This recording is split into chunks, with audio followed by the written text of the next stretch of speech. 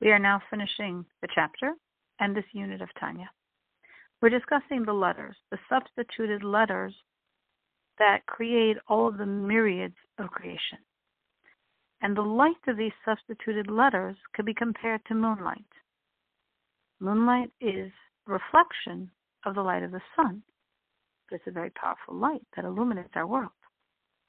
These substituted letters are reflecting an energy that's so powerful that they are very powerfully giving creation existence. The totality of these divine utterances, their total energy causes creation to be existent.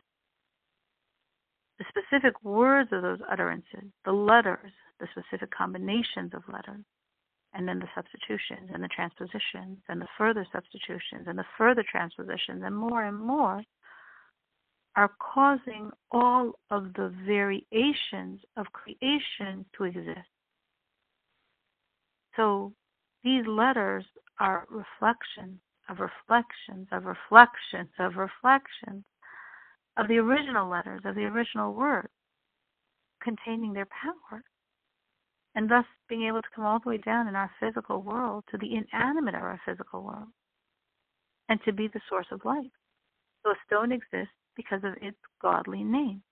Those specific letters that are substitutions of the words in the divine utterances.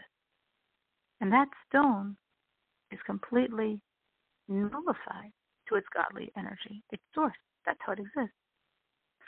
And that source is completely nullified and united with God, which thus means the stone is also nullified and absolutely one with God.